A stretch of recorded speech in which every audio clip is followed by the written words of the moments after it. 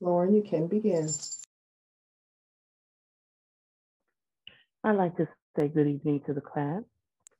Evening.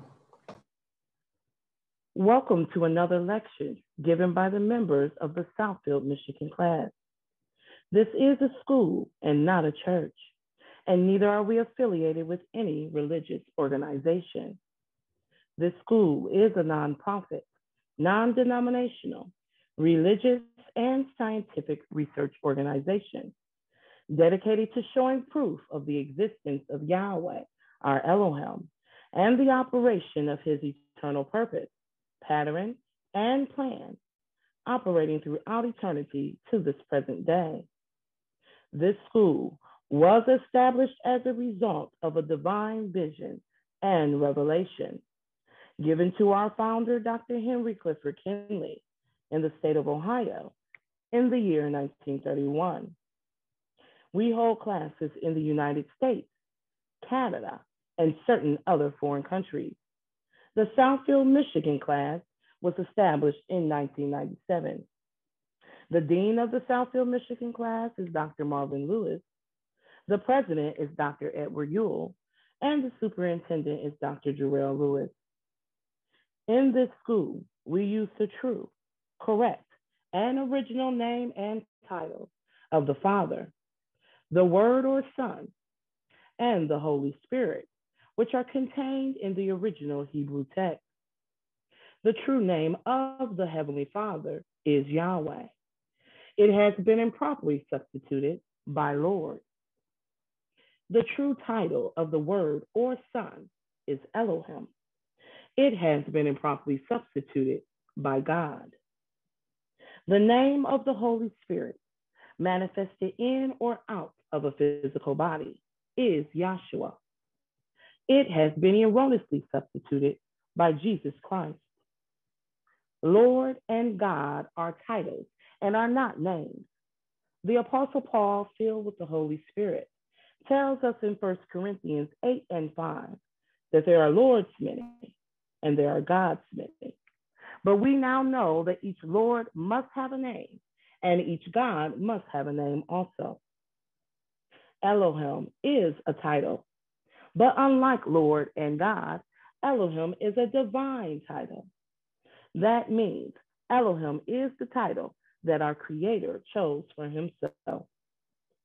Jesus is a name, but it is an erroneous name.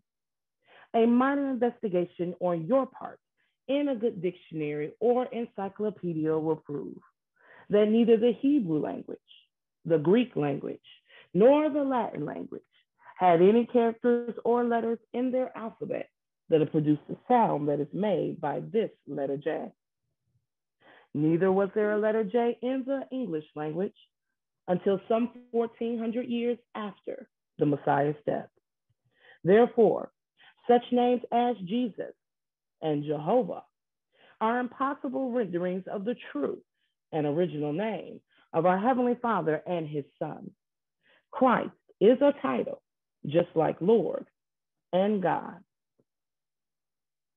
Yahweh is pure spirit, and in this state, he is incomprehensible and inscrutable.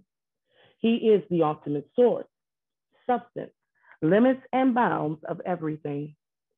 We have Yahweh in his pure spirit state symbolized on this chart as a cloud. Yahweh is not a cloud. He merely chose a cloud to symbolize himself because a cloud has no particular or descriptive shape and form. We have drawn this cloud all around the edges of this chart to show you that everything on the chart is within the cloud. In like manner, everything in the universe abides within the pure spirit state of Yahweh. Yahweh, knowing that man could not perceive of him in this pure spirit state, took on shape and took on form right within himself as Elohim. This is the Word or Son, a super incorporeal being, that is, having the shape and form of a man, but without flesh and blood. This form can only be seen in divine vision and understood in divine revelation. Later on, this self-same spirit manifested himself in a physical body, and walked the earth plane as Yahshua the Messiah, whom the world calls Jesus Christ. Now there is only one name given unto salvation, and we must know that name.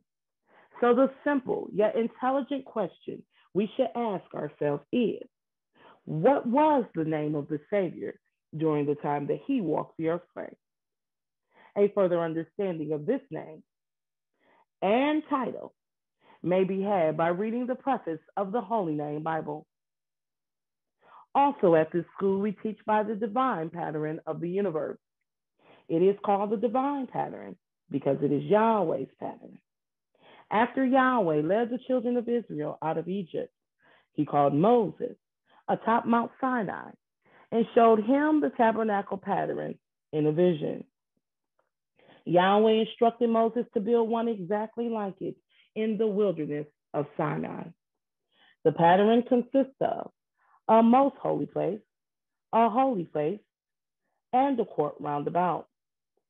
These three compartments make up the one tabernacle pattern. In this school, we show proof that everything in the universe is made and operates according to the structure and the function of this threefold tabernacle pattern, and that absolutely nothing escapes the pattern. Our primary constitutional objectives and or aims are as follows. First, to help you find and know Yahweh, our Elohim, as he really is and actually exists.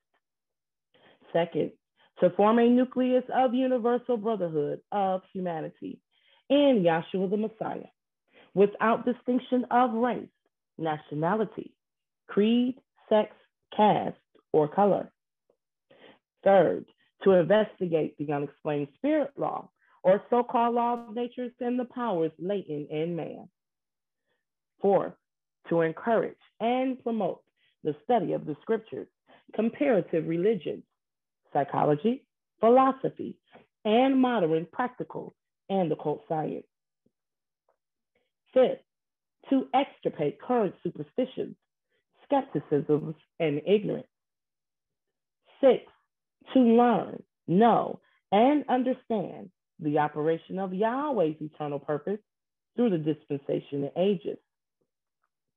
Seventh, to discern and avoid being deceived by Lucifer, the serpent, the devil, the dragon, or Satan and his demons, operating the mystery of iniquity on earth through the dispensations of time.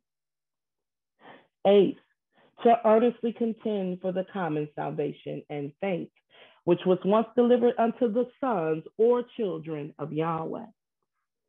Ninth, to make known that Yahweh, from the beginning ordained, there is no other name given among men whereby man can be saved, saving the name of Yahshua the Messiah. 10th, to inherit eternal life now in the kingdom of Yahshua the Messiah, with the hope of immortal glorification in the new earth state. Our watchword is peace, and our slogan, speak the truth. At this time, we will have a prayer by Dr. Alexis Hamilton from our Southfield, Michigan branch, and scripture reading, Matthew, the 18th chapter, that will be read by Dr. Brandon Craig from our Lansing, Michigan branch. Our readers for this evening's class will be Dr. Paula Brown from our Saginaw class, and Dr. Brandon Craig from our Lansing, Michigan class. Dr. Hamilton. Good evening, class. Grateful to be here today. Let us all bow our hearts and minds for a moment of prayer. We want to thank you, Yahshua, for bringing us here today amidst all this happening in the world. We pray that we get some sustenance tonight, that we can carry on to, get us through every day, and in hopes to hopefully spread this gospel to other people that will need it. So in your name, thank you, Yahshua. Hallelujah. Hallelujah. Dr. Craig. Hallelujah. I'll be reading Matthew, the 18th chapter. And I'll be reading that from the Holy Name Bible, containing the Holy Name version of the Old and New Testaments, critically compared with ancient authorities in various manuscripts and revised by the late A.D. Trina. That's Matthew, the 18th chapter.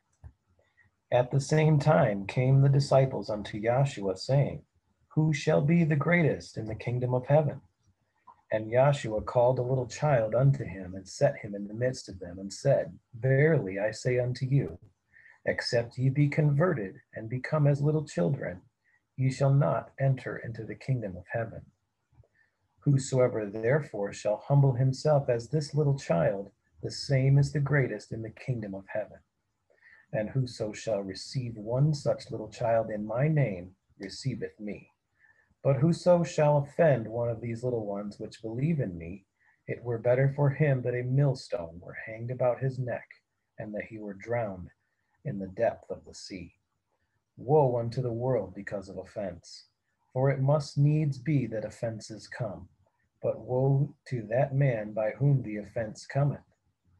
Wherefore, if thy hand or thy foot offend thee, cut them off, and cast them from thee.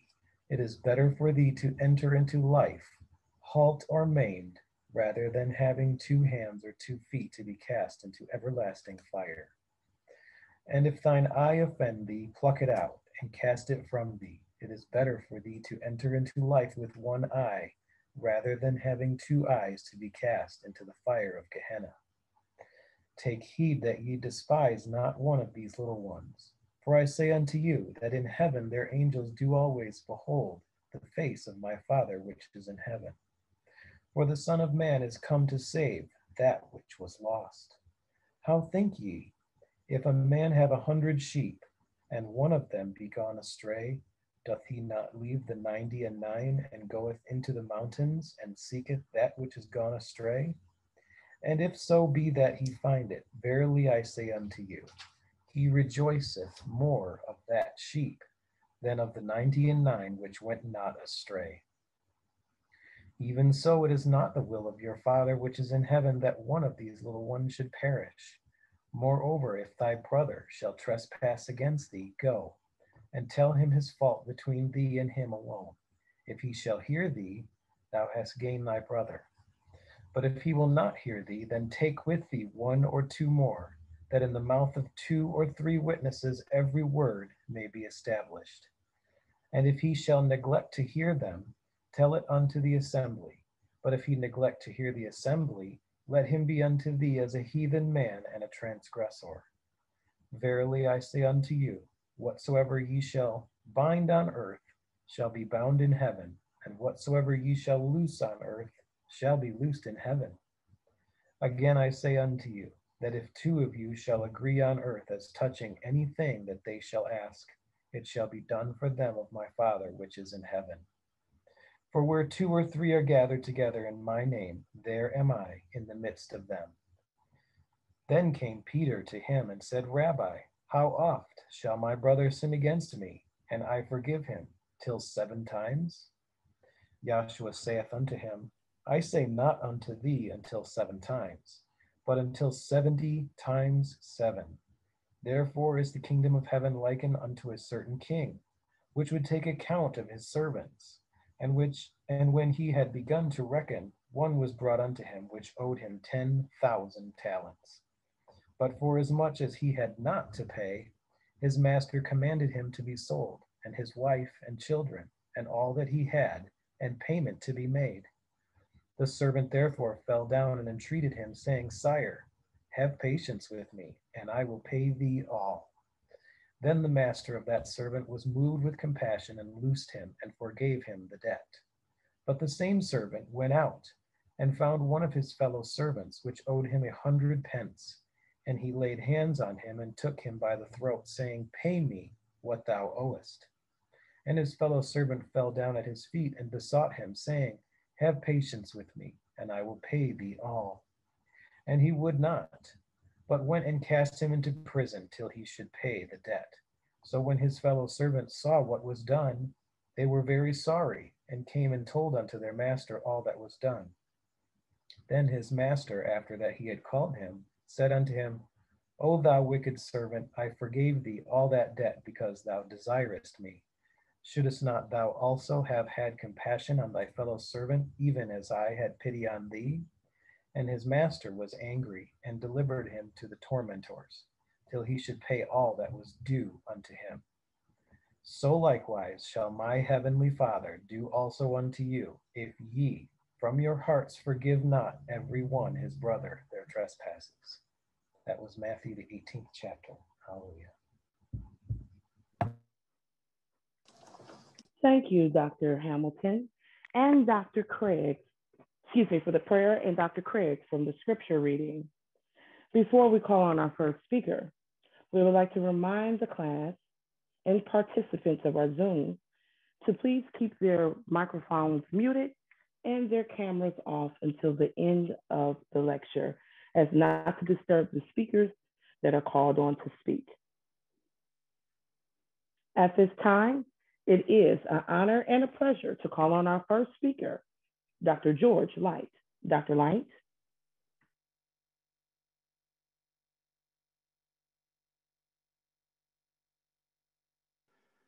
Can you hear me?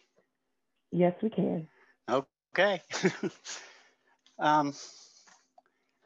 I've had something on my mind, so I guess I'm just going to come out and go with that because that's what Yahshua put on my heart. So I just want to give a brief explanation of myself prior to, just because that'll lead up to what I want to talk to. But I came into class in Kingston in 1983, 84, somewhere in that area. I left school in 1996, 97, somewhere in that area. And I never did the knowledge of the name change for me. And I say that with regards to Yahshua Messiah, because every day of my life, every time I looked at a tree, I saw Yahweh, I saw the wise, and I saw Yahshua in those trees. So it never ever changed for me that Yahshua was the only hope of salvation I ever had. Now, I never came back to class at that time, but that was still on my heart and mind. So late in 2019, Yahweh put it in my heart to seek class once again. And there was no longer class in Kingston where I had attended. And I tried looking for contacts and I had no luck. So I did a search for IDMR on YouTube, and I found that there were classes on YouTube, and I was very excited.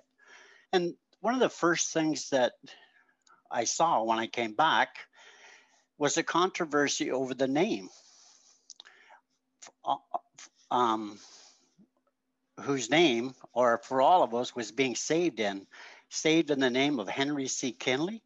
In my heart and mind, I'm saying, what strange doctrine is this? Because remember, for 20 years ago, I only knew Acts 4, 10 to 14, that the name of Yahshua the Messiah was our only hope of salvation. And all the trees constantly reminded me that the name was Yahshua. That was the only hope that I had of salvation. So I was confused. So I watched more classes, tapes, and understood Yahshua is still the name of salvation, and this other is false doctrine. So I'm still confused how many people could believe something else other than Yahshua Messiah. And then I am reminded of the Exodus of Moses, because we've been going over that quite a bit. I've been hearing it on Southfield and Chicago and all the others. So that stuck in my mind. And I remember Moses brought us out of bondage and out of ignorance and the Exodus. So anyways, what I want to go over that is real quick, because I'm going to have to be quick to get to everything that is on my heart and mind here, just as proof. So in Exodus, it's all about Moses bringing the children of Israel out of Egypt. And I'm going to try to go through these and explain what's on my heart and mind. Anyways, so in Exodus 5:1, these are all going to be presented as questions, and I'll answer them myself, because in the live class, somebody else could answer them, but because it's just me, I'm the only one that can answer. So in Exodus 5:1, the question is, who went before Pharaoh? And the answer is Moses. Exodus 7:1 says, Moses, who was a god before Pharaoh, and that was Moses. And also it talks about who does Pharaoh and the people see start and stop all the plagues? Who do they see doing these plagues and stopping these plagues? The 10 plagues that took place. Who instructed the children of Israel about the lamb and the firstborn and the bitter herbs and all that stuff, how to do that? That's Exodus 12:3. I'm trying to say all the verses so that people will know where to check to make sure I'm being not truthful, but give them the witnesses anyways. So he instructed them how to do the lamb, how to do all that. Don't forget, all the way along, Moses is giving Yahweh all the credit. So then they go out and there's the war going on. So who held up their hands and caused the Red Sea to part, which we have pictured on the Moses chart here? You can see it's his staff. If you read in Exodus 14:21, it's Moses. The people see Moses holding up his staff. That's who parts the Red Sea. And then who stretched forth their hands and returned the Red Sea on top of Pharaoh and his host? The people see Moses. In Exodus 25:35, they go in the waters. They cannot drink the water because it's foul. And it says, the question is, who threw the tree into the bitter water and made it drinkable? Moses. Exodus 16:8. Who told the people about the manna and the quail? Moses. Exodus 17:1-6. Who smoked the rock and caused water to come forth from it? In Exodus 17:1-6. Moses. And 17:9-12. When who held up their hands did Israel prevail at war? That was when Joshua was out fighting. When Moses held up his hands, they prevailed. When his arms became tired, they had to put rocks under it. As long as his arms were up, they prevailed.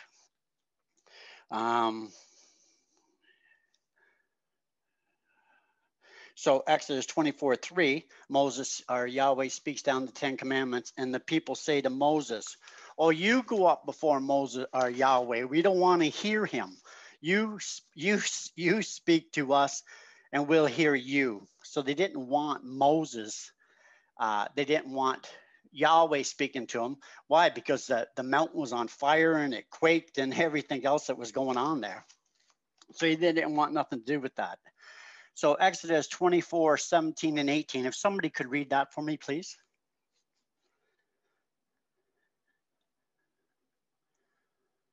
That's Exodus 24:17. 17 and 18, please. Okay. Yep, thank you. That's Exodus 24:17. And the sight of the glory of Yahweh was like devouring fire on the top of the mount in the eyes of the children of Israel. And Moses went into the midst of the cloud and got him up into the mount. And Moses was in the mount 40 days and 40 nights. Okay, so here Moses, he goes up into the mountain. It's a burning fire. It's on fire. The people are seeing it. They're already scared because it quakes and everything else. They don't want nothing to do with this. Moses goes up there. He's in there 40 days and 40 nights. They didn't see him take food. They didn't see him take water. And so go over to Exodus 32:1, please. Exodus 32:1.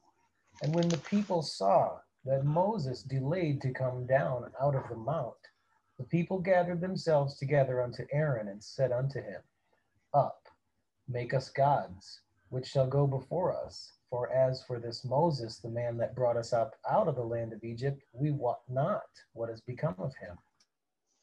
Okay, so read that again, and I'm just going to interrupt you a little bit as you're going, if that's okay. Sure. Exodus 32:1. And when the people saw that Moses delayed to come down out of the mount, the people gathered themselves together unto Aaron and said unto him, Up, make us gods. which shall go before us. He wants them to make gods that shall go before them. Okay. For as for this Moses, the man that brought us up out of the land of Egypt, Hold it. So as for this man Moses who brought us out. Just finish that last line again, please. Sorry. For as for this Moses, the man that brought us up out of the land of Egypt, we wot not what has become of him. Okay, so here they're saying this man that brought us out. They saw him do the plagues. They seen him part the waters. They seen him drown Pharaoh. They seen all of that all the time. Moses is giving them credit, and they're saying to this man that brought us out. Again, they're giving credit to the man. And I'm thinking, I thought Yahweh brought them out, and here they're giving credit to the man. So that goes back to my question. Okay, so what's going on? Why are they trying to have Dr. Kinley as their savior? I didn't understand that. And again, this is bringing me back to the migration and telling me, okay, back here, this man that brought them out of darkness, ignorant, and bondage, after everything that Yahweh did, everything Yahweh showed them, and Moses gave the credit all the way to Yahweh all the time, here they are trying to give the credit to Moses. And they want God's built who led them out. They want to give the man the credit. So that's that part of my question and answer. So then I'm not going to go through Yahshua the Messiah, because we know that he did the miracles. He fed the people. He raised from the dead. He did all of those things for everybody to see. He did everything. And everything that he did, when he did it, he gave the credit only to his Father. Now, I don't know if I wrote that scripture down. No, I don't have it before me. If we find it a little later, that would be great. But I just want to get to, so could I just have Acts 4:10-12, please?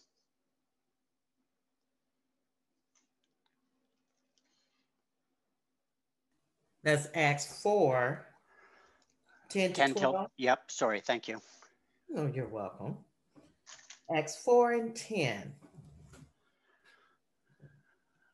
Be it known unto you all and to all the people of Israel that by the name of Yahshua the Messiah of Nazareth, whom ye crucified, whom Yahweh raised from the dead, even by him doth this man stand here before you whole. This is the stone which was set at naught of your builders, which is become the head of the corner. Neither is there salvation in any other, for there is none other name under heaven given among men whereby we must be saved. Okay, so there's no other name given among men whereby man can be saved, save in the name of Yahshua the Messiah. That's what I saw when I saw the trees. So now, coming up to, so now my next question is, who had a divine vision in 1931? Dr. Henry Clifford Kinley. Who raised people from the dead? Dr. Henry Clifford Kinley. Who healed many of illnesses, cancers, all the rest? Dr. Henry Clifford Kinley. Who foretold the future, such as with John F. Kennedy, Roosevelt, the Pope dying on June 3rd? Dr. Henry Clifford Kinley. Who conveyed the words of Yahweh to us? Dr. Henry Clifford Kinley. Who led us out of darkness? Because you know the ignorance and darkness we were in. We had no idea of anything with regards to this our creator, or his purpose, or his plan, or even any one iota of thought about what our existence was. So Dr. Henry Clifford Kinley definitely brought us out of darkness and ignorance. Who explained Romans 1:19 and 20 to us? Dr. Henry Clifford Kinley. And if you want to know more about the miracles and such as what he did, I was looking at the 1967 convention lecture, July 18th, 1967, 7:30 till 10. Healings and Predictions Salvation Army Hall.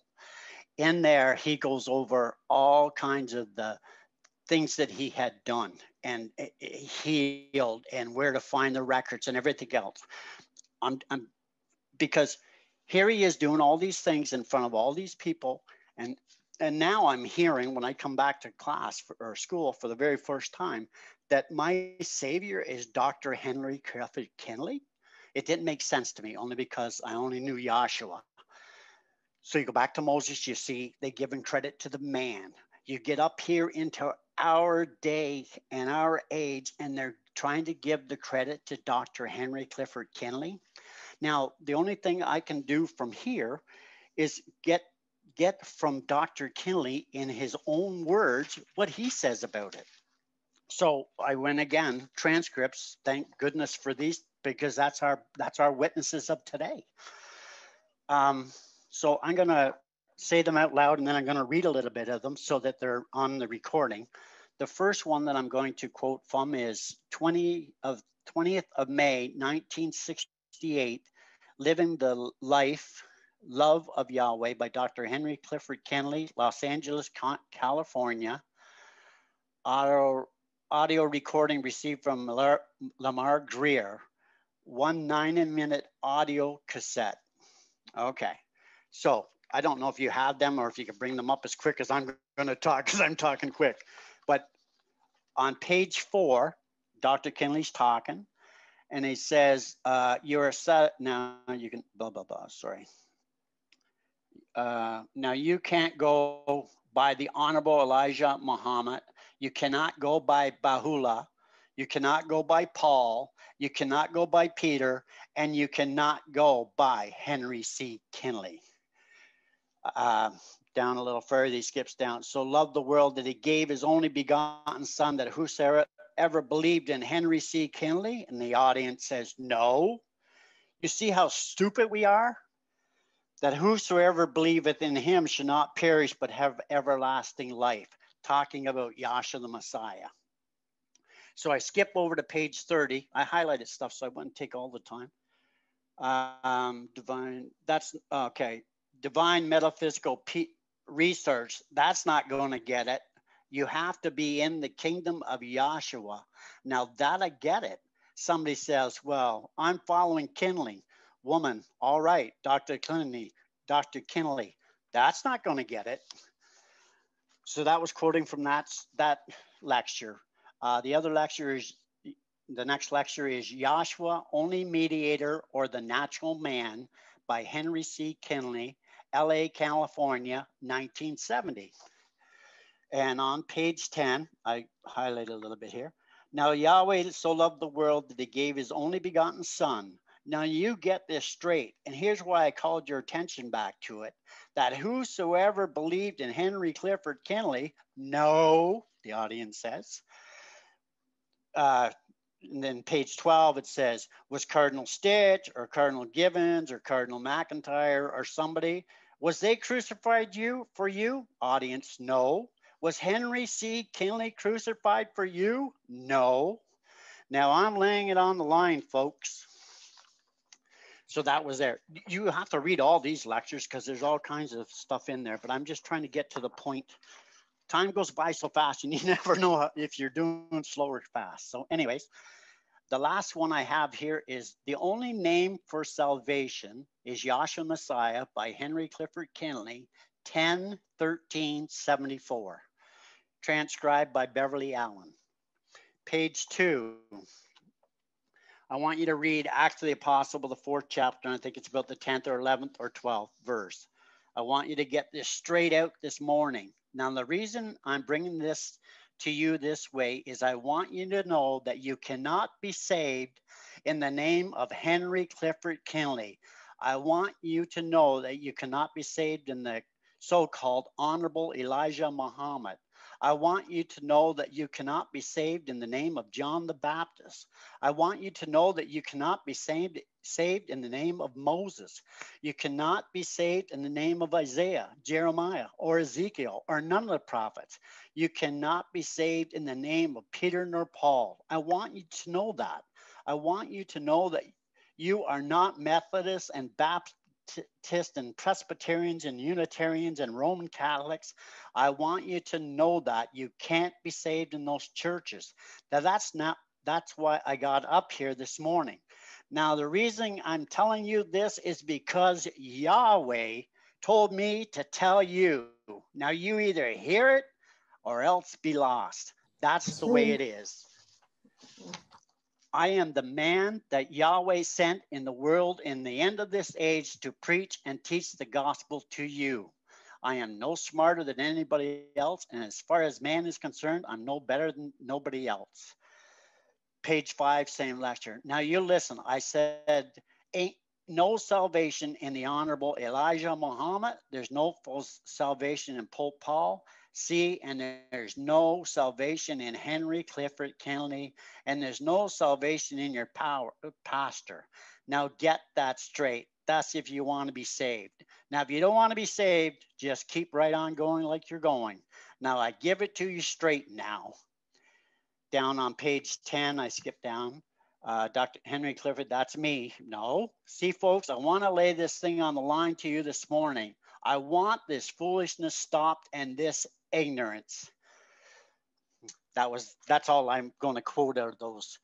All I wanted to do, folks, was just show you what Yahweh gave to me with regards to this, and that I wasn't in class for almost 20 years, and the wise in the trees kept me as part of this for that long, and kept me strong enough to know that Yahshua the Messiah was my only hope of salvation.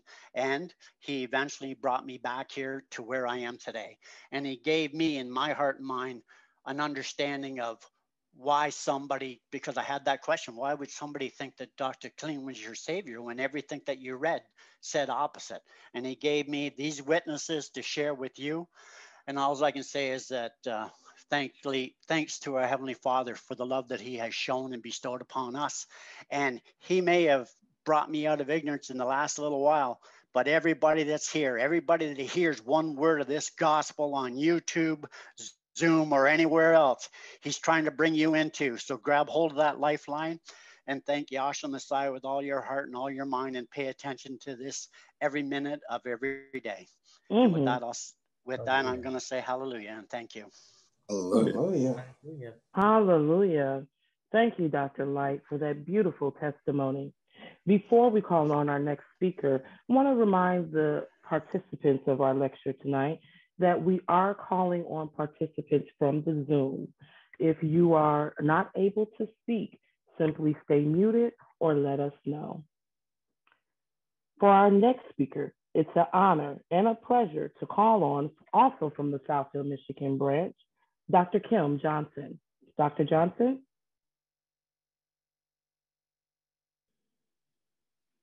Good evening, everybody. Can you hear me? Yes. Yes, we can. Hi. It's been a long time. Feels like the first time, actually, but I just want to say I'm truly thanking Yahshua for allowing me to tune in during this time. I really appreciate the remarks from the previous speaker. I really enjoyed that. I enjoyed that encouragement. It was truly needed, and it was very edifying to me. So I appreciate Yahshua speaking through you, because it was needed. There is a lot going through my mind. I don't know what I'll get out. I just truly, the thing that I can truly say is that I love Yahshua.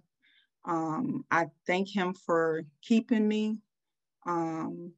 It's been a rough road through all of this that's going on in this world. It's been nonstop.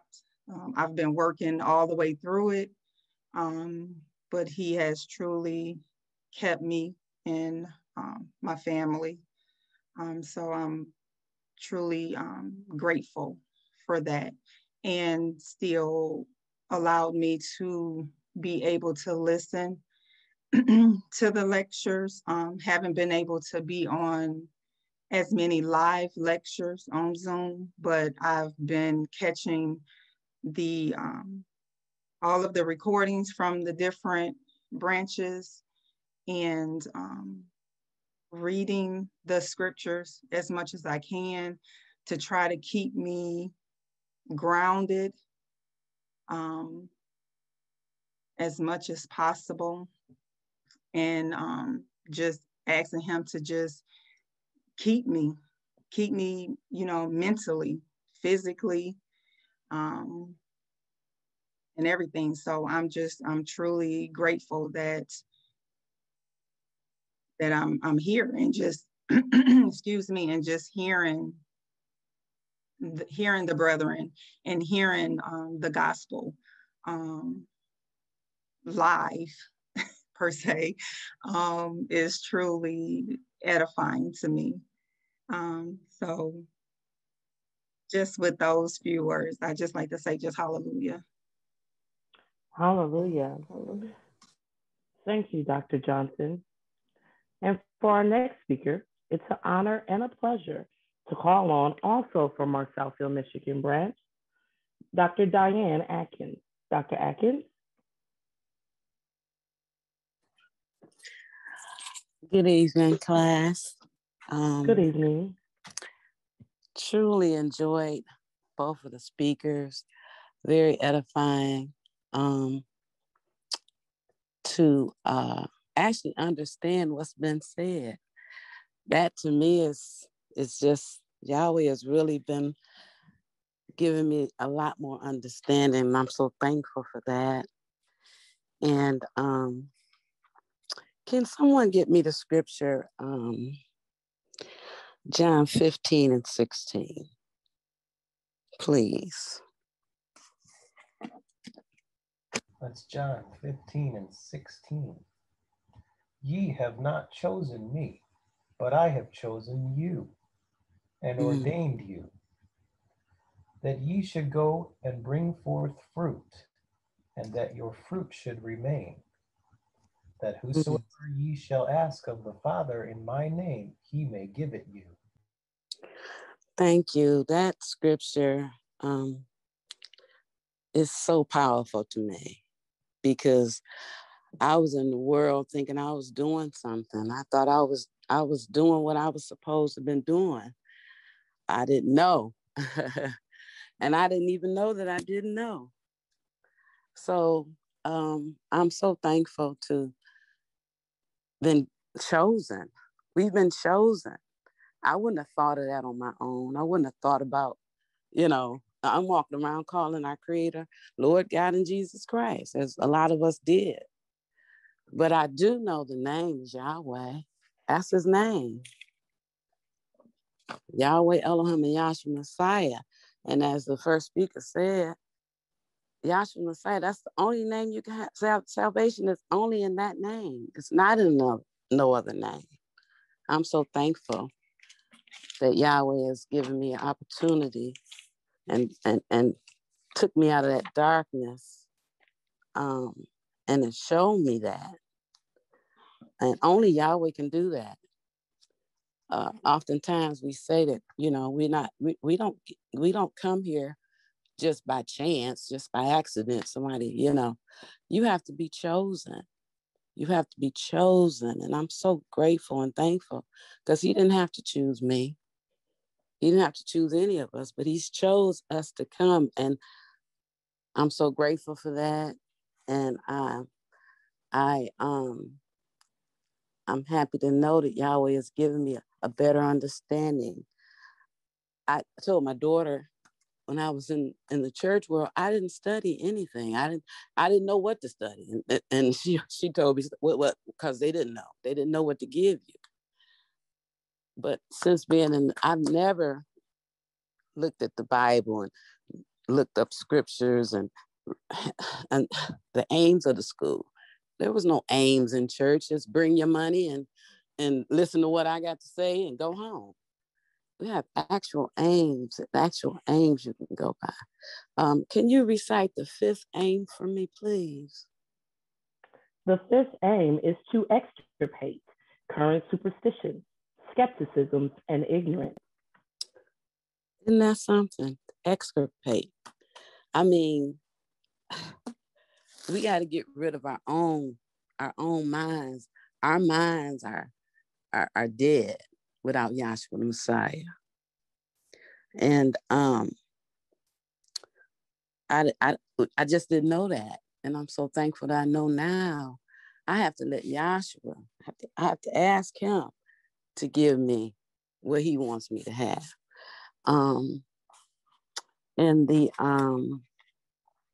it's amazing. It's amazing. There's so many things going through my head. And I just asked Yahshua to calm me down and sit me down and help me understand. Because without understanding, you dead. You have nothing. If you don't understand a thing, you have something that you don't understand. I'm so thankful to know that he can give me that understanding. I'm so grateful for that. And to take me out the way. I have to be taken out of the way. He has to chip. He's been chipping and getting all of that worldly stuff out of me. Because, you can't be in a spiritual age living worldly. It doesn't go together. It doesn't connect. Yes, we live in this world, but in a spiritual age, the spiritual age that we're in, you can't think worldly. And it's not easy. It's not easy to just let the world go. You can't let it go, but Yahweh can just chip away. He can show you things that you never seen before. And I'm so grateful and so thankful for that. I appreciate having an opportunity to say something. And like I said, just knowing the name Yahweh, that's more than anything that we ever gotten out in the world. Knowing that name Yahweh and asking him to give you an understanding, to learn of him. That's what he wants us to do. He wants us to learn of him. That's all he asks. He's not asking us for nothing. He don't need nothing from us, but to learn of him and have faith.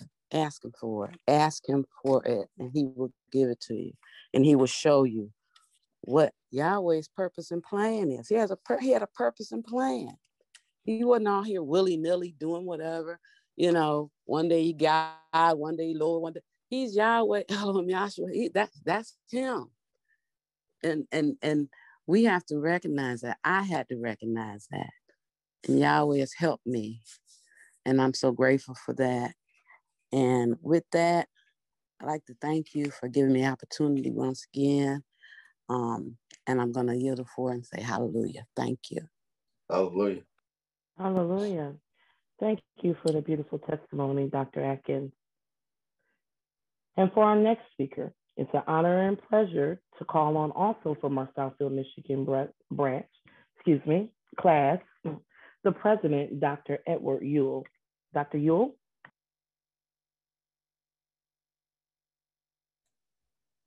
Good evening, class. Good evening. Always a pleasure to give a testimony of the things that have been shown since coming down here and studying in this class. And I just want to say I was highly elated from the Tuesday's tape that we heard of Dr. Kinley, which he clearly pointed out that there's no salvation in anything else than Yahshua, and that the things that are going on in the world, which when he spoke about them, the things that really stand out to me right now in looking at the natural to understand the spiritual is how polluted the world is. And as Dr. Kinley stated, the air is polluted, the land is polluted, the water is polluted, our governments,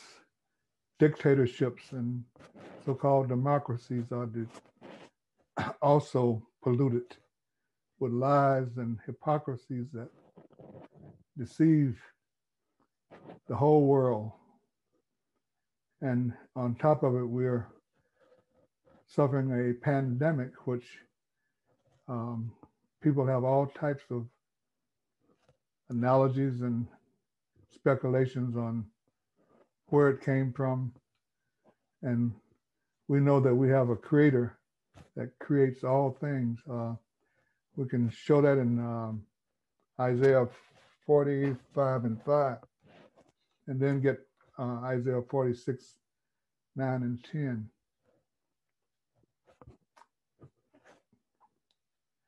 So we have a creator that the world doesn't recognize exists. They think that man is doing things like creating pandemics and some of the fallacies that go with the so-called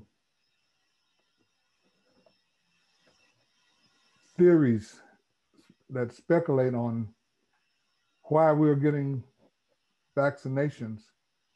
And one of the worst that I've heard is that the people that are afraid to get them indicate that they are putting microchips where they can transfer you and your body and all kind of crazy things like that. And one of the things that people fail to realize is that they wouldn't have to put a microchip in a vaccine because everybody with cell phones, they already have a tether on the World Wide Web, the contact. That's right.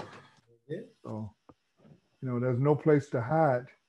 And it's even like people just give Yahweh short hands, but failing to recognize that he's the creator of all things. And so let's get that, start out with that Isaiah. Isaiah 45 and 5. Mm-hmm. I will give thee the treasures of darkness. 45 and 5.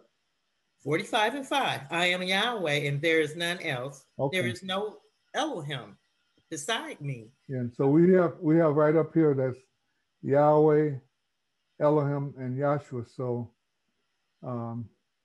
he's speaking through a vision through Isaiah, letting them know, I'm Yahweh, and there's none else. And read. There is no Elohim beside me. Mm-hmm. I girded thee, though thou hast not known me, that they may know from the rising of the sun and from the west that there is none beside me. I am Yahweh, and there is none else. I form the light and create darkness. Okay, so now he's the creator. If you look at it in a nutshell, and it's spelled out in John, first chapter, Genesis, first chapter, that before anything could be created, there has to be a creator. In other words, things just don't come from a bang theory or the way that man thinks the creation was, but it's spelled out clearly by men that he gave visions to spell out what happened. So here he's telling Isaiah what he is capable of and what he has done. Read. I form the light and create darkness. I make peace and create evil. I, Yahweh, do all things. In other words, all the things that are going on in the world today, the creator, he caused it to happen because it's his creation and it's according to his will and his good pleasure, everything that's going on. So get over there in 46, 9 and 10. As 46, 9 and 10. Remember the former things of old, for I am... Ages and dispensation. Mm-hmm. Remember the former things of old, for I am Yahweh, and there is none else. I am Yahweh, and there is none like me. So let's look at here. He's creation. In other words, the other scriptures talk about the creator. He created light and darkness, but the creation, the whole creation, abides within Yahweh or eternity. You can't get outside of this, of Yahweh, and look back and say, oh, he's inside of the creation. No, everything is within him, that seen and not seen. In other words, it's his creation. The whole universe abides within this pure spirit state of Yahweh or eternity. So you have to see if there's the things that we have been taught is called time. So we are measuring time by what men have come up with, but Yahweh put in the scriptures what his creation was about in that day of the creation, where he talked about it in the day he created the creation. Um, just get that real quick in Genesis. I think it's the 3rd chapter. In the day, I know in many of Dr. Kinley's texts, and there's one from 1958 that I see a lot on television where he talks about the day, in the day that of this creation, so that eternal day has no measure of time the way we've been taught calendars, clocks. All of that is just measure unto men. So you got lunar, you got Julian, all types of calendars that have been used in history, and they all cannot measure the time of Yahweh in the terms of his eternity. How, when it began, when it will end, only he knows that, because it's his creation. Did you get that Genesis in the day? Genesis 3 and 5. Okay. For Elohim doth know that in the day ye eat thereof, then your eyes shall be opened, and ye shall be as El, knowing good and evil. It's the beginning of one of those chapters, like Yeah, beginning. that's Genesis. This is in King James Version. That's right. And the day. That's Genesis 2 and 4. It may be Genesis 2 and 1 in the Holy Name Bible, but King James Version, Genesis 2 and 4. These are the generations of the heavens and of the earth when they were created in the day that Yahweh Elohim made the earth and the heavens. Okay, so in the day, in other words, that's in the beginning, the angelic and the physical all came about in that first age, creative age. And so the whole thing about a day is that the world is looking at a day as starting at 12:01 a.m. They don't look at it as it was spelled out 360 days a year as in the original Hebrew calendar. So the time that goes back there and the Julian and Gregorian calendars, that time is not skewed to be exact.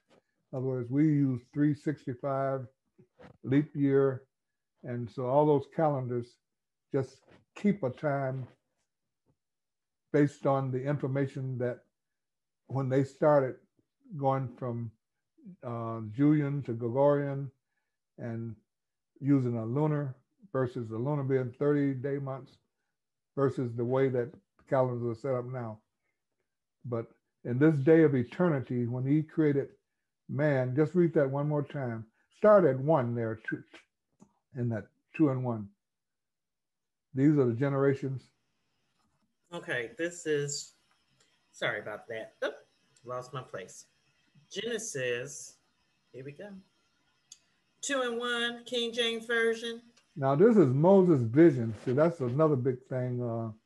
I look at Yale University has theologians that go try to explain the Bible, and they talk fast, and they have everything wrong. It's amazing what they're teaching college theologians to become ministers, about even going through each chapter of the Bible. And when they got to this creation part, they're confused on the from here, and then in the 5th chapter. I don't want to go there. I want to get back to Yahweh and remember the things of former things of old. But go ahead and read that real fast. Genesis chapter 2, King James Version. Thus the heavens and the earth were finished, and all the hosts of them.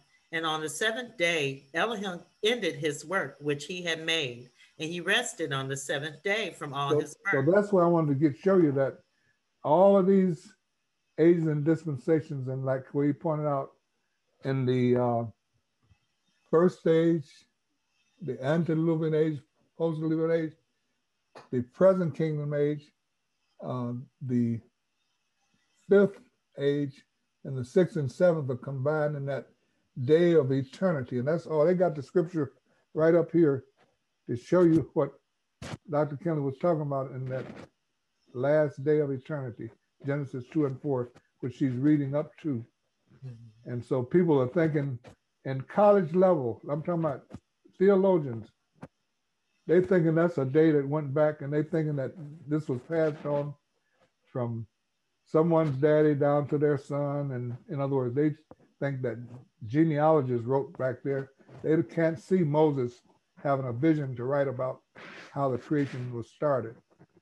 But can finish that up real quick and then go get Isaiah 46:9.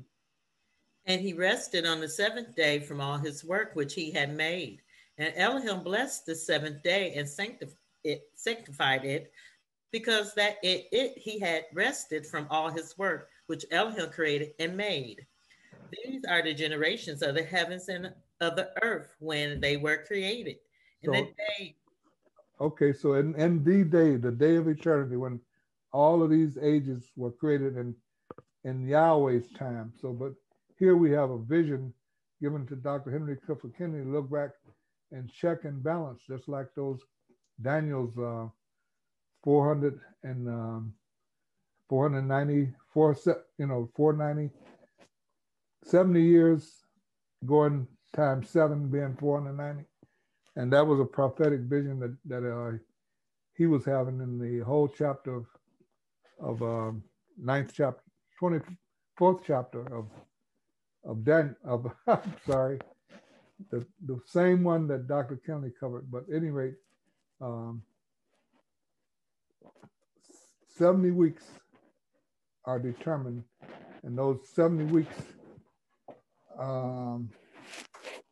get that real quick. I just want to have a real quick comment about Daniel 9:24-27. That's just the way it's been. This is something I had recently took notes and had been studying it before we had that Dr. Kennedy went through. Daniel 9:24. Daniel 9:24. 70 weeks are determined upon thy people and upon thy holy city, to finish the transgression and to make an end of sins, and to make reconciliation for iniquity. Okay, so what he's saying in his vision, that he saw the city, and this is like 500 some years before it took place, being Jerusalem. He saw the people being those Jewish nation that were at that time, if I'm correct, that they were in Babylon. And the most holy was Yahshua, which was referred to in 9:24. So, and they indicated that they would finish or restrain transgression. What verse is that in? Where are you reading? Where he says he's going to restrain or finish transgression. That's 24. Okay, so that finished transgression, Isaiah 53:8-12.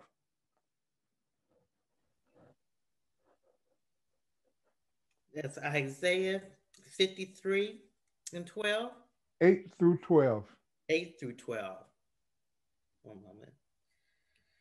Isaiah 53. 8, verse 8. He was taken from prison and from judgment, and who shall declare his generation? For he was cut off out of the land of the living. For the transgression of my people was he stricken. And he made his grave with the wicked and with the rich in his death, because he had done no violence, neither was any deceit in his mouth. Yet it pleased Yahweh to bruise him. He hath put him to grief. When thou shalt, when thou shalt make his soul an offering for sin, he shall see his seed. He shall prolong his days, and the pleasure of Yahweh shall prosper in his hand.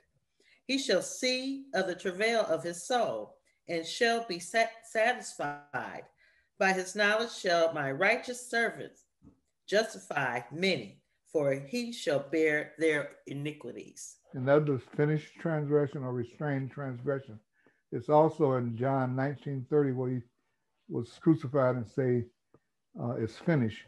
But then at the end of sin, that time of the end of sin is already fulfilled, because when in John 1:29 and John 1:36, John the Baptist say the next day he see him and say, behold, the Lamb of Yahweh.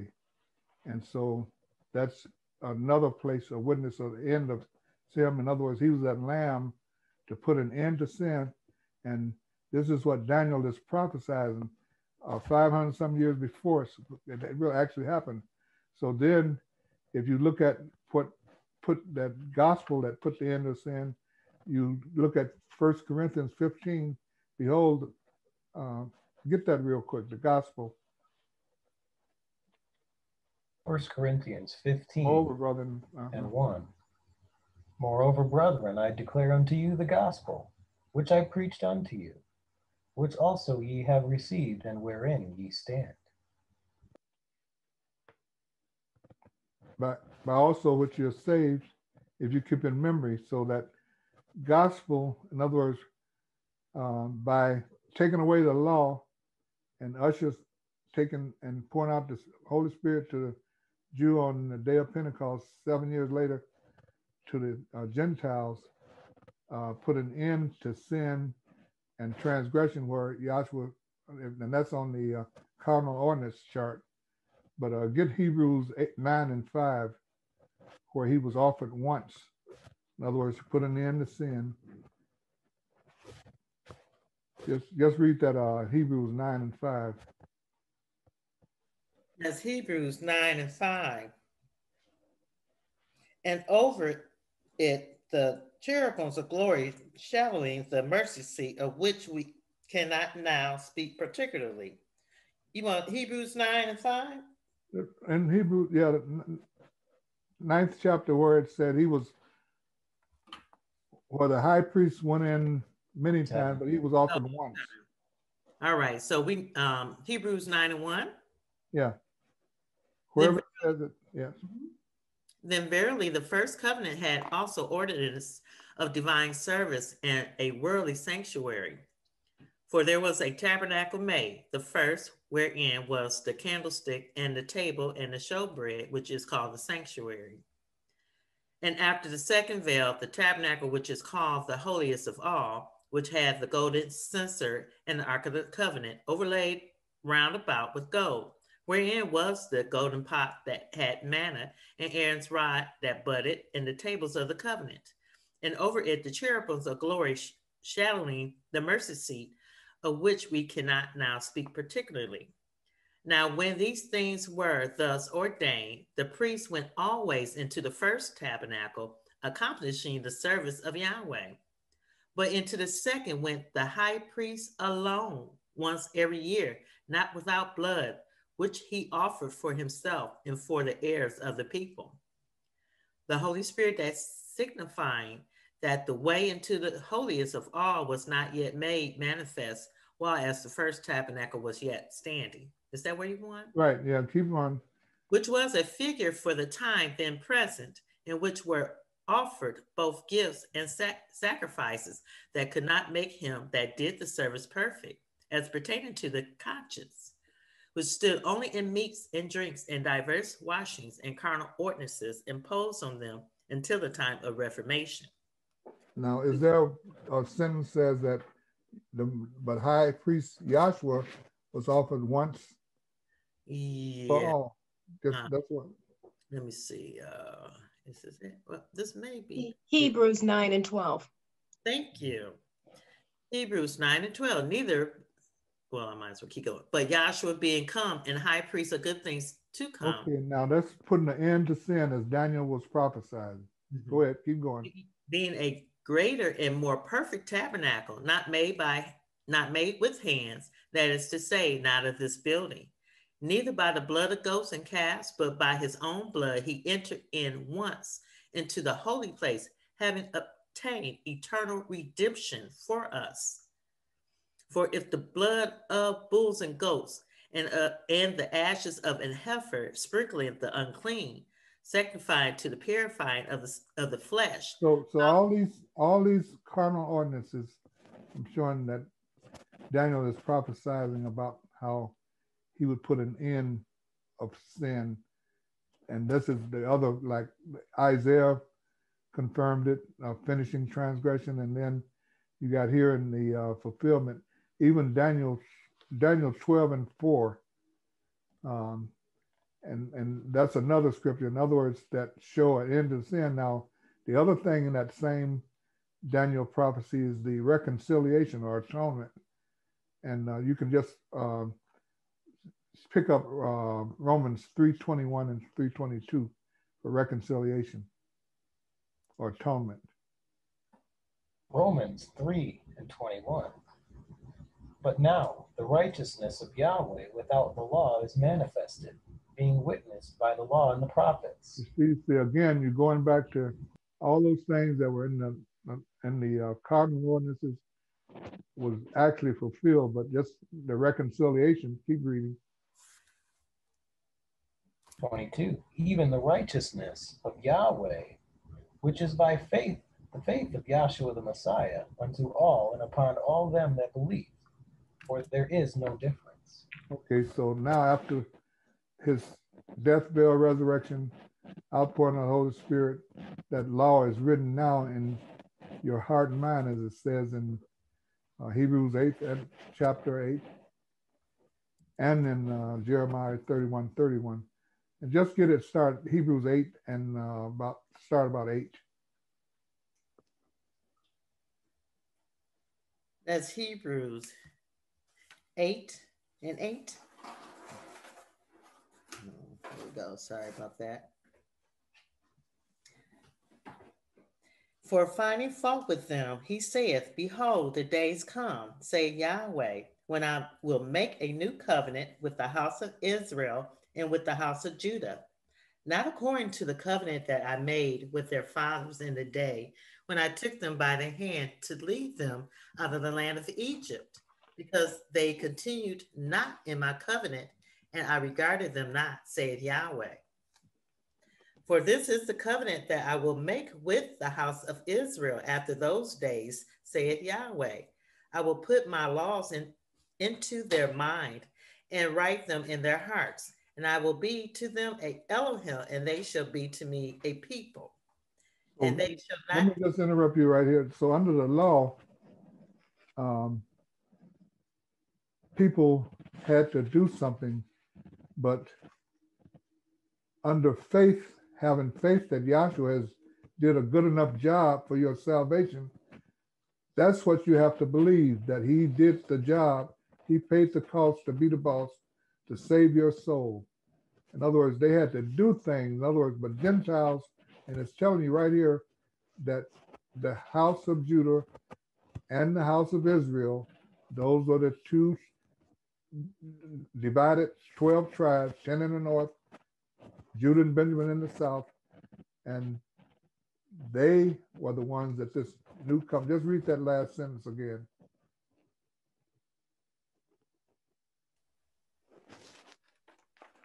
Read where you were. This is the covenant that I will make with the house of Israel after those days, said Yahweh. I will put my laws into their mind and write them in their hearts. And I will be to them a Elohim, and they shall be to me a people. And they shall not teach every man his neighbor and every man his brother, saying, Know Yahweh, for all shall know me, from the least to the greatest. For I will be merciful to their unrighteousness, and their sins and their iniquities will I remember no more. Okay, that's good enough there. Okay, so where I'm headed now, like that's atonement and reconciliation, but the sentence that says in Daniel 9, going all the way up to 27, everlasting righteousness. That's 2 Corinthians 5:21.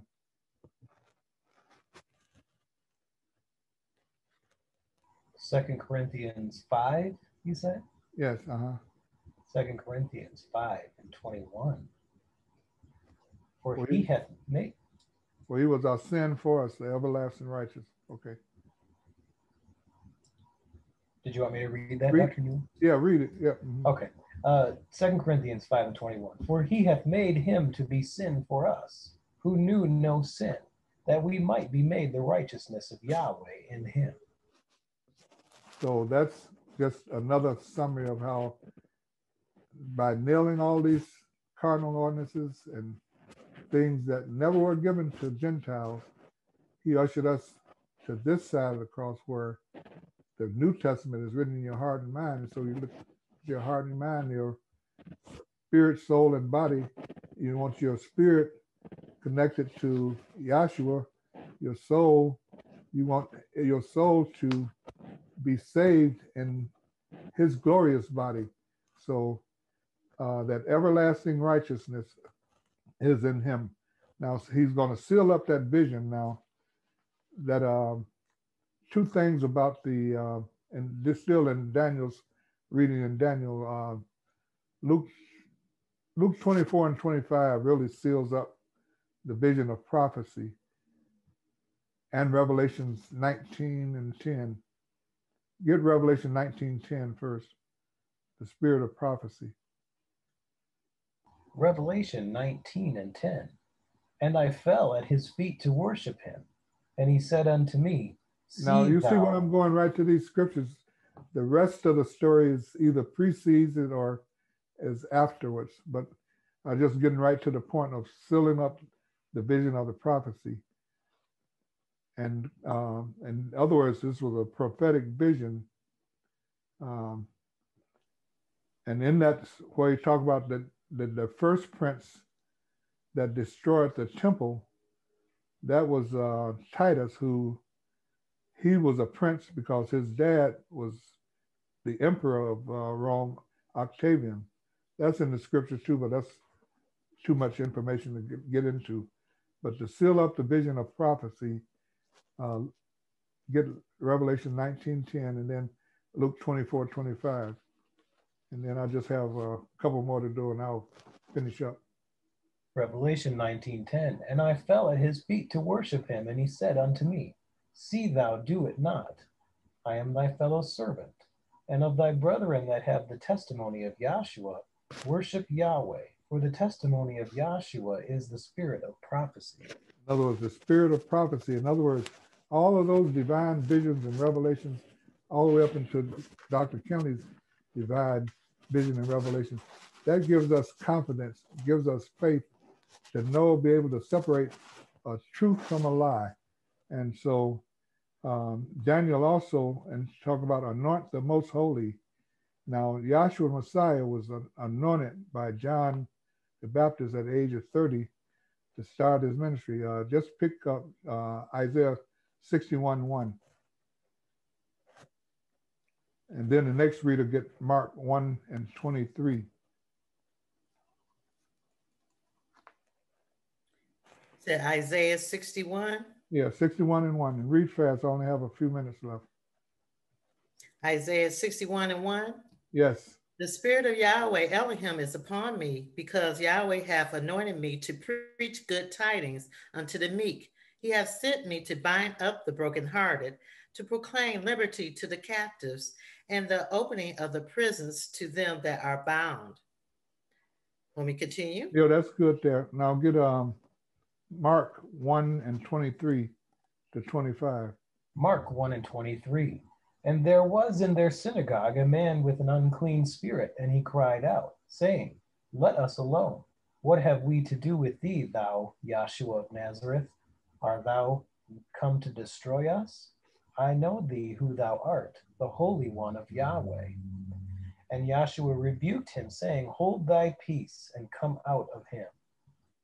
Okay, that's that spirit of Yahshua Messiah, the Most High, at the beginning of his ministry, and then he went through expelling demons out of men. And get Luke 4, no, get Acts 10:38. Acts 10:38? Yes,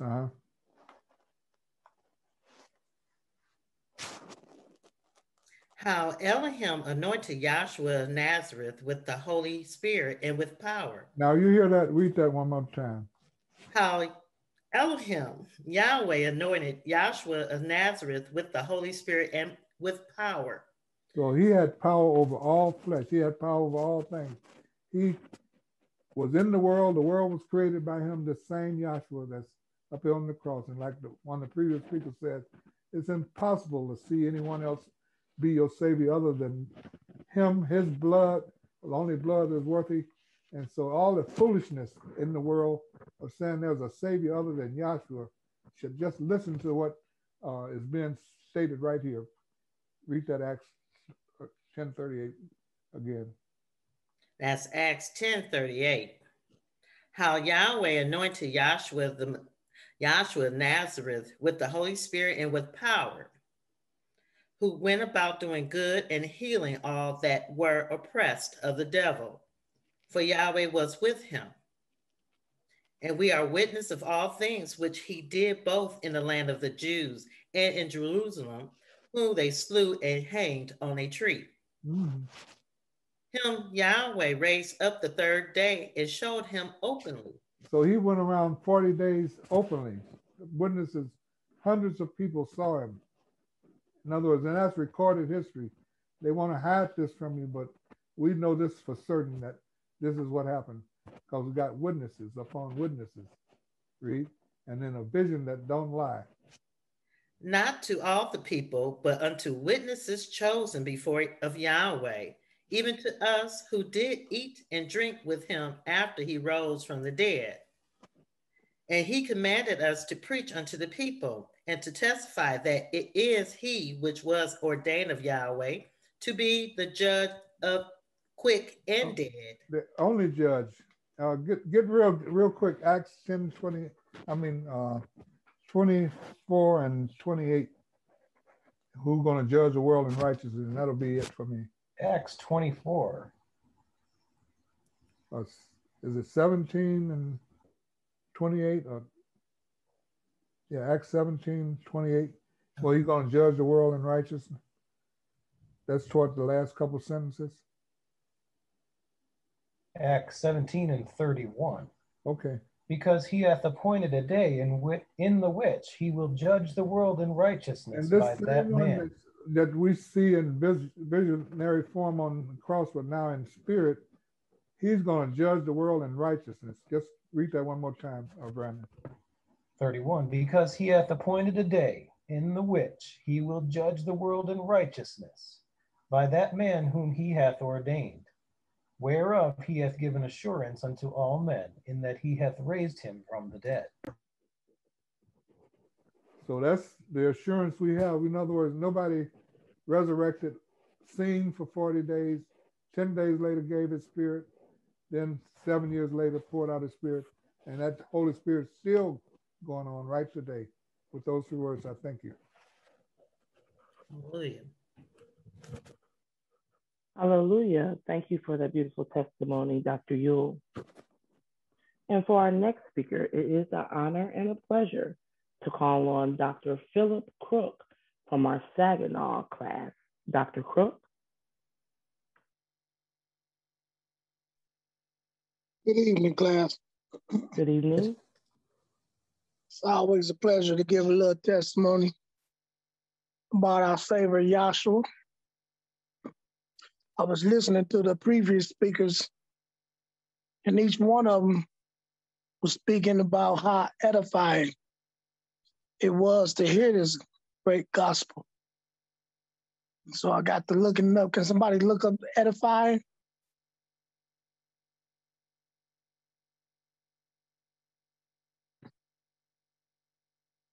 Because when you hear this story, and when you know the gospel of Yahshua, the true gospel of our Savior, it is very edifying to know that what he did for us.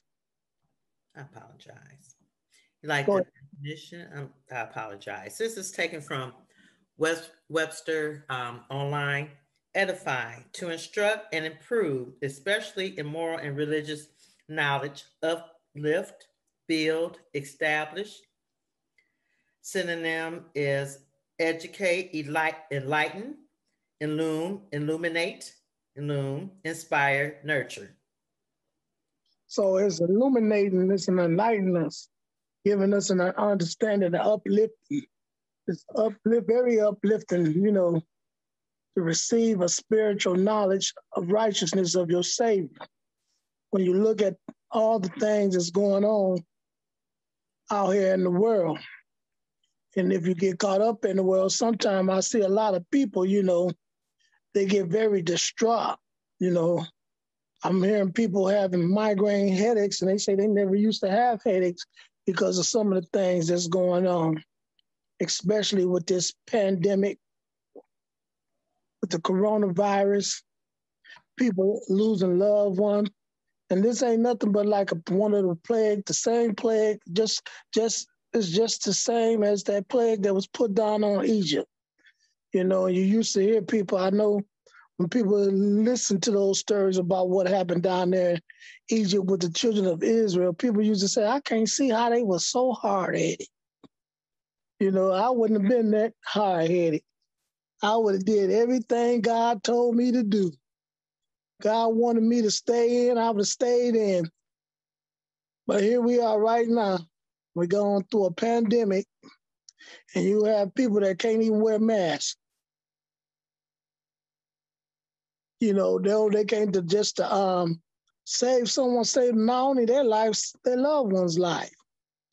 And so you look at all this and you realize when you look at all this, looking at the world, getting caught up in the world, there's some things that, if you don't really know your Savior, you'll be lost. But people die, losing friends, loved ones from a virus within the last year. This 2021 pretty much came in 2020. And I don't know how many people that lost some loved ones. I know several family members, and even within my own family, that they lost people through this virus.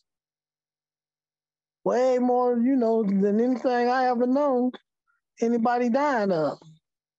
But yet you still have people being hard-headed, not wanting to wear the mask. You got to have some discipline, It takes some discipline to do things that you're supposed to do the right thing. And one thing, Yahshua, when you learn about your Savior and he got you in the righteousness, he started making you right. He started getting you right, making you do things you normally wouldn't have done on your own.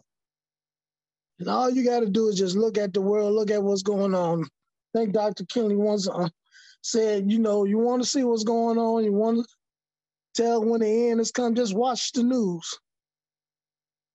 He said, watch the news and watch your surroundings. Look at what's going on out there. Then see where you at when you are in here in class, being obedient, coming to class, learning of your Creator, not getting caught up in these things, doing the things that you're supposed to do. And one of the things we're supposed to be doing now in these days and time is coming to class, learning about our Saviors. Nothing more important. I can say that over and over again because it's very edifying. It's uplifting to know that I'm not caught up in the world through this preaching of this gospel. Although we are in this world, we still got to do some things from a natural standpoint, but we're not caught up in it. We know there's going to come a time when we're going to take off this flesh. And when we take off this flesh, it's all about where your soul going to go when you die. You're either going to heaven or hell. And when you know your Savior, Yahshua, when you know his story, when he's telling your story in righteousness, he got you, and you hear people give their testimony, it is very edifying. It's very uplifting to know that I'm not caught up in this world. Because what I see out here in the world is chaotic. As long as I got Yahshua, I'm not in that chaotic state because of him and the things he done. And it's always a pleasure just to say a little thing. And with that, I'm going to just yield the floor and say hallelujah. Give all praises to Yahshua. Hallelujah. Hallelujah. And for our next speaker, it is an honor and pleasure to also call on from our Southfield, Michigan branch, Dr. Shirley Nelson. Dr. Nelson.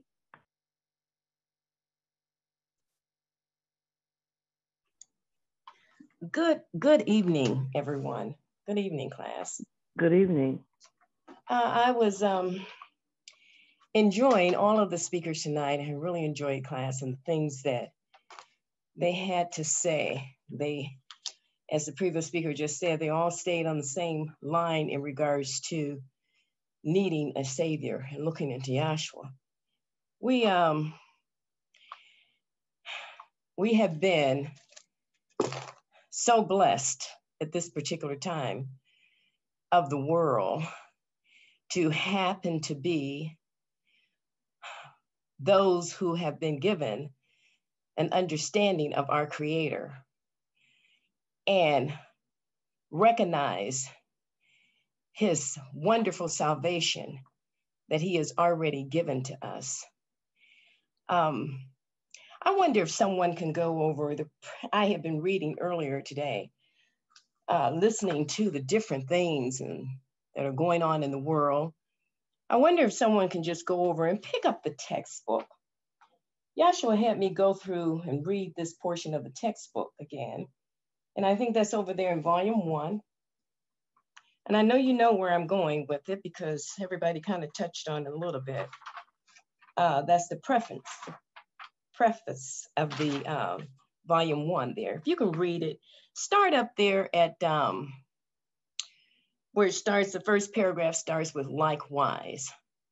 Because the only thing Yahweh was showing me earlier today, I was listening to some scriptures in my car, and then I was reading this. I was, thought to read this book, reading we're still working at my job and we have, conversations sometime. And just as the previous speaker has said, that this world is already in a state and everybody is in a particular state.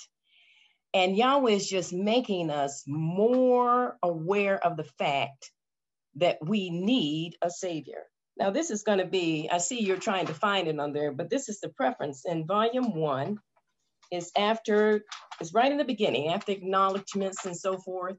If you go over there, and it's the second page of the preface, before the basic psychological preparation. It's before that. Before the table of contents. I found it, Dr. Nelson. Okay. So it's the second page of the preface in volume 1. Mm-hmm. Okay. Likewise, the political organizations of the world have suffered decline and embarrassment and frustration. Now, I'm not reading the very first part of it, but you can read the first part of it. And Dr. Kinley, in his book, as we know, Dr. Kinley had a divine vision and revelation that he said he received from the Creator himself. And he was told to put these things down in a book. Now, he wrote this book many, many, many years ago. But yet and still, we can read his words just as we listened to his words the other day, the last class here in Southfield, and one of the transcripts that was being read. And you can apply even those things that he talked about then to today, if you will. I mean, a lot of when he talked about the world conditions and so forth. But now he's saying over here, likewise, the political organizations. And so like I was ready to say, when I'm working at a job, people are always into some kind of political this and political that conversations, if you will. But go ahead and read, if you will, Brandon. Likewise, the political organizations of the world have suffered decline and embarrassment and frustrations. Countries have gone off of their gold standards and faced economic ruin, while other world-renowned governments have been stubbornly resisted by small, insignificant countries in armed conflict. Political heads of government have stepped down from their high posts in disdain, or been ousted or assassinated, and civil strife in the streets and on the campuses of universities is rampant, with no one having any answers as to why these things should be, or as to the ultimate end of these upheavals. Nations have armed themselves to the teeth with devastating and destructive nuclear weapons and are nervously watching one another in order to be the first to push the button to release these terrible instruments of war, for they fully realize that the one that strikes first would have a decided advantage. So we all sit like ducks on a dry powder keg awaiting the inevitable spark that will blow us all into total oblivion. Continue. To further add to the chaos and confusion in the world, there is strife and bloodshed between racial groups. The blacks versus the whites, the yellows versus the reds, the Jews versus the Arabs, etc. Brother is fighting against brother, father against son, mother against daughter, the young against the old, and everywhere there is utter chaos and disorder. The Jew-Arab situation seems to be the classical example of such conflict, and it is potentially explosive enough to lead the whole world into armed aggression. Neither the Jewish nations or the Arab nations will even mention that Yahweh, in his ultimate purpose and plan, gave the land of Canaan, over which they are now fighting, to both nations as an inheritance. Yes. And now even that, as the previous speaker, one of the speakers had mentioned, nor will they acknowledge the fact that Yahweh has a purpose and a plan. There is nothing that's out of order today. I'm saying these things, I know we have just a little time, but I wanted to say these things because it's confirming to me that Yahweh has placed us in the right place at the right time. And if we can believe and remember Yahweh's words, remember what he's taught us. He has a purpose and he has a plan. And I want you to go over there and get it again, Isaiah 46 and 9, I think it is, if you can start there, or 10, wherever it starts. But he has a purpose and a plan. But before you get the scripture, I want you to go on and also read, just jump on down to the last paragraph, if you will, Brandon. It is in the climate of the above-mentioned conditions that this second edition of Elohim, the archetype original pattern of the universe, is being published. And hopefully we are endeavoring to reach the masses of the people who are in the doldrums of despair and hell. No, there can be no drawing back from the inevitable destruction of the world, for Yahweh has purposed it to be so. Now listen, Dr. Kinley, who he says he had a vision from Yahweh himself, he said there is no drawing back from the inevitable. That means it's going to take place. It's already purpose. It's already put in motion. Inevitable destruction of the world. Why? For Yahweh has purposed it to be so. Go ahead, read. But it is possible for one to free himself from the bondage of sin and ignorance, and to come into the ark of safety in the glorious liberty of the sons of Yahweh. Now, it is no mistake that he used that verbiage of the ark of safety, because you have a principle of that in the scriptures. You saw evidence of that particular manifestation with Noah. And all those that was in the ark was truly only those that survived when Yahweh destroyed the world back then. That was a time period that he had already purposed, because he had looked upon mankind and saw that the very intent of his heart was evil, and evil continuously. Now we know that Yahweh declared the end right from the beginning. So we have the self-same situation here. But even then, that ark was it was a principle that he was setting up to show you that the reality of the ark, the true ark, is Yahshua the Messiah. We have the opportunity to be in the ark of safety. And so he says here, see, you can escape the bondage of sin and ignorance and come into the ark of safety in the glorious liberty of the sons of Yahweh. Please continue. Just finish that last paragraph. No one in his right mind could think that the world is going to go on, and that eventually peace and harmony would prevail, for this has never been the case except for very short periods of time since man has been upon the face of the earth. It is the mercifulness of Yahweh to provide a way of escape out of this doomed world, and we should be eternally grateful to him for this precious salvation. Absolutely. Hallelujah. And now see, I was so thankful to Yahshua that he even put in my mind to read that again, because it was important to see that, take a deep breath. Take a deep breath. Recognize where you're at. And that where we're at this time in our lives, see, we are in Yahshua the Messiah. who is able to keep us during this time that we're in. He is our only hope of salvation. This is not the time to walk away, to be neglectful, to be passive about this gospel. Oh, it's there, is that? It's not the time. The time is to rededicate ourselves. The time is to find out how Yahshua has done it and where we stand in him. That's what he's saying to me. See, now when you go over there to the scripture, and I just want to follow up with that, have it read over there in Isaiah again, over at 46, if you will, and you can pick it up with the train of thought. I can't remember how it starts over there, please. That's Isaiah 46 and 9. Okay. Remember the former things of old, for I am Yahweh and there is none else. I am Yahweh and there is none like me, declaring the end from the beginning and from ancient times, the things that are not yet done, saying, my counsel shall stand and I will do all my pleasure. Now this is Yahweh's pleasure. See, this is what he's resonating in my mind. This is not about you, Shirley. It's not about your job and your wants and your needs. It's not about any of that.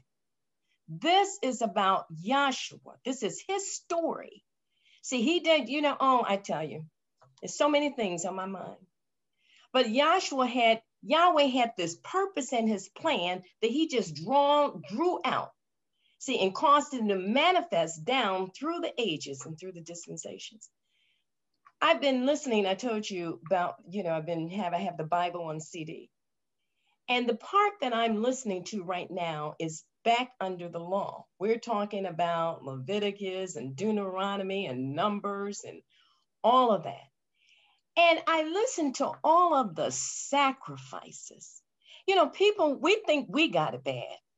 When you go back there and you read what those children of Israel back under that old covenant, what that law was all about, how they lived, and how the Yahweh was not playing.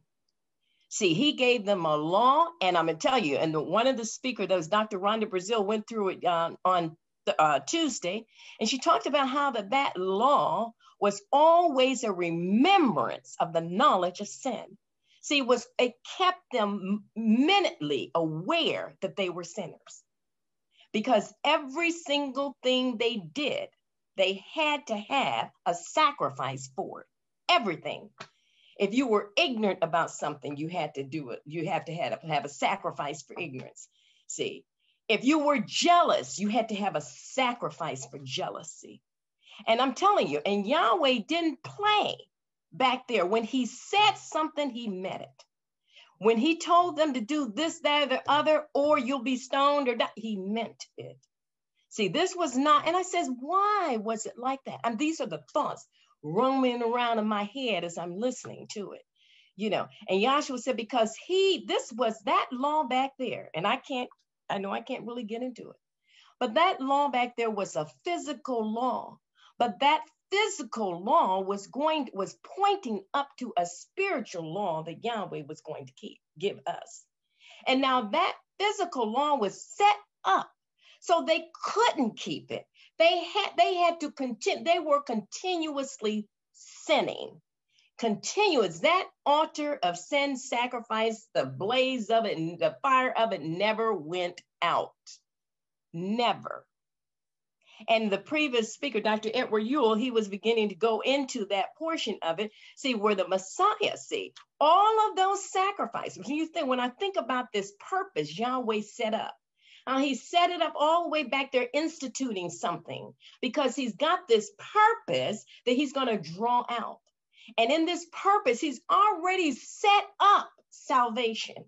He's already designed it, declared it. So he's got to set up a situation of jeopardy.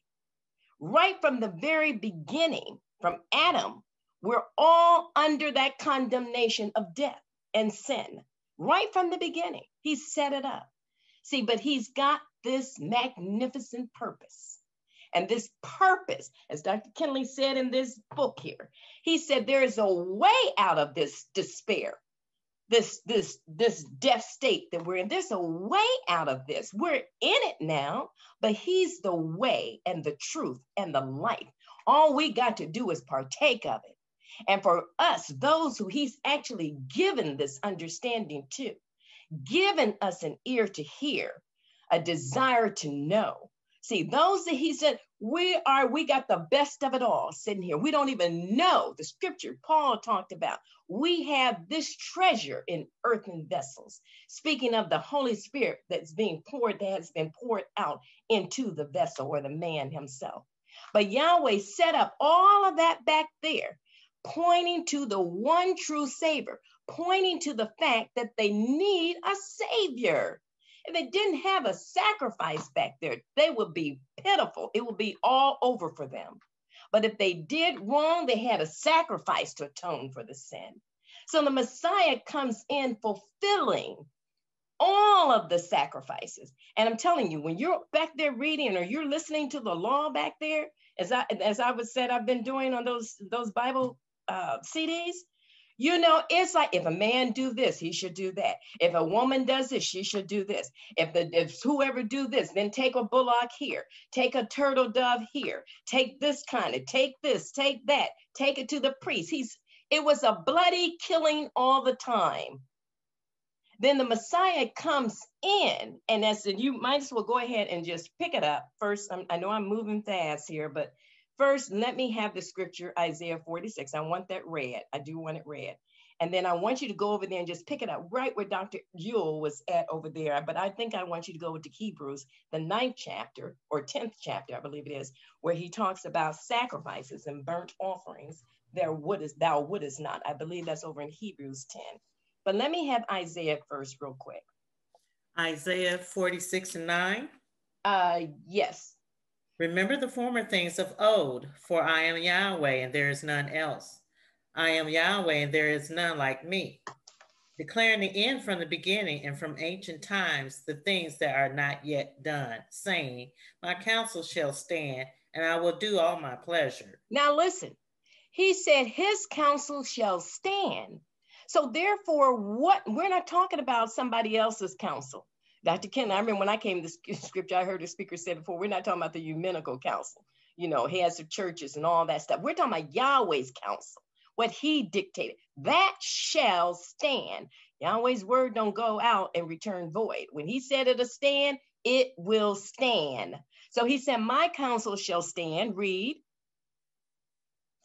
I'm sorry. I apologize.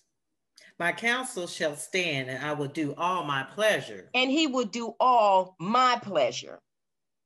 He's talking about his pleasure, not mine, not yours. He shall do all his pleasure. Read. Calling a ravenous bird from the east, the man that executeth my counsel from a far country. Yet I have spoken it, I will also bring it to pass.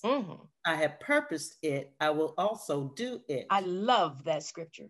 See, I've purposed it and I will also do it. This is what Yahweh stands. So it gives me comfort to know that Yahweh is solid and what he said is going to take place exactly like that. I want to be on board with that. So he called or set up this entire situation for Yahshua the Messiah to come in and to be that salvation or that atonement, see, for salvation. He set that up. So all of those turtle doves and bullocks and everything else that they had to bring, those live animal flesh that they had to bring in order to have salvation for themselves, Yahshua Messiah came in and fulfilled all those things. Now go over there to Hebrews, if you will. Hebrews 10:1. Okay. For the law, having a shadow of good things to come, and not the very image of things, can never with those sacrifices which they offered year by year continually make the comers thereunto perfect. Now that's what I was just saying. See, they had to endure that year by year. See, day by day, they're out there giving up sacrifices, but the sacrifices can never make them perfect. Read. For then would they not have ceased to be offered?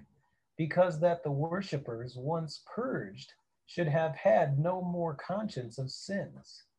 But in those sacrifices there is a remembrance again made of sins every year.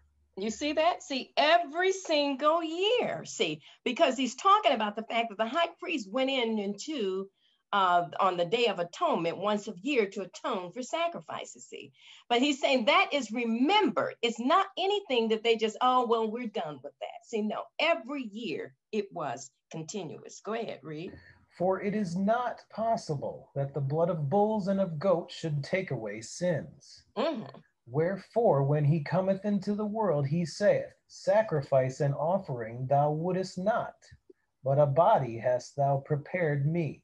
Now listen, when you're listening and reading over there into the Bible, when, up there when they were doing under the law, when they're doing all those sacrifices, you say, well, he must have really loved this. This must have been satisfying to Yahweh. See, the way he set it up with them and told Moses, see, and they better do it or else. They were under strict bondage with that. See, he said over here in Hebrew, see, sacrifices and burnt offerings, thou wouldest not. He had his fill with that. See, it wasn't that was going to do the job. Go ahead, read, please. In burnt offerings and sacrifices for sin thou hast had no pleasure. Mm-hmm. Then said I, Lo, I come, in the volume of the book it is written of me, to do thy will, O Yahweh. Mm-hmm. Now you see, he didn't have no pleasure in those burnt offerings and those sacrifices. But then said he, now Brenda, is that, I'm trying to get over here to the 10th chapter. Is that, that was 10 and what scripture? What? 10 and 7. 10 and 7. Sacrifice and burnt, you see what I'm saying? Then said I, Lo, I come, in the volume of the book it is written of me to do thy will, O Yahweh. See, this is Yahshua the Messiah. Go ahead, please read. 8th verse. Above, when he said, Sacrifice and offering and burnt offerings and offering for sin thou wouldest not, neither hadst pleasure therein, which are offered by the law. Then said he, Lo, I come to do thy will, O Yahweh. Now he see, lo, I come to do thy will. See, when Yahshua Messiah came in, see, he came lowly. See, to do thy will. In the volume of the book he talked about, we know back over there in the Old Testament portion, that's your volume or your large portion of the book. You see what I'm saying? He says, but lo, I come to do thy will, O Yahweh. Read. He taketh away the first. What is the first? The first what? The first covenant. See, that's talking about, then you got to go over there to Jeremiah 31 and 31. See what he said, behold, the days come that I will make a new covenant with the house of Israel, with the house of Judah, not according to the covenant that I made with thy fathers when I brought them by the hand out of the land of Egypt. You see what I'm saying? So now, as we say down here at this school, see, if it's a new covenant, then it means that it's not the same as it was back then. It's not like the old, but this is a new covenant. He said he taken away the first. Why? That he may establish the second. The second what? Covenant. So you have on this chart here that we're looking at all of that, and that looks like that, and we just recently, someone who brought it out, carnal ordinances. If we think about the 10 commandment law, look, there were 613 laws and ordinances, if you will.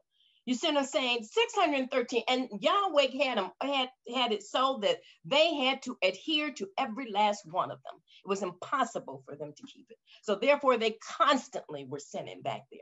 See, and it looks like it's just a little nice, little clean, rolled up thing. See, but it was a bloody mess back there all the time with those sacrifices that were being offered up. Do you understand what I'm saying? It was bondage, if you will. You see, Yahweh set this thing up because he had to move that out of the way. And as this chart is saying here and showing how that all of that was back there, all of that, I'm telling you, it gave me new insight to sit and listen to this. I guess I would read scriptures here, scripture there, but day in and day out, I'm back and forth to work and I'm listening, going from one chapter to another. All of that was going on back there, he nailed it to his cross. You see what I'm saying? Took it upon. In other words, he was that fully complete one sacrifice, that all of that had to be put upon him. You see what I'm saying? It is that body that he's talking about. This body, this is what he came into the world to do. I see the 5-minute bell, but go ahead and finish reading the last portion of this.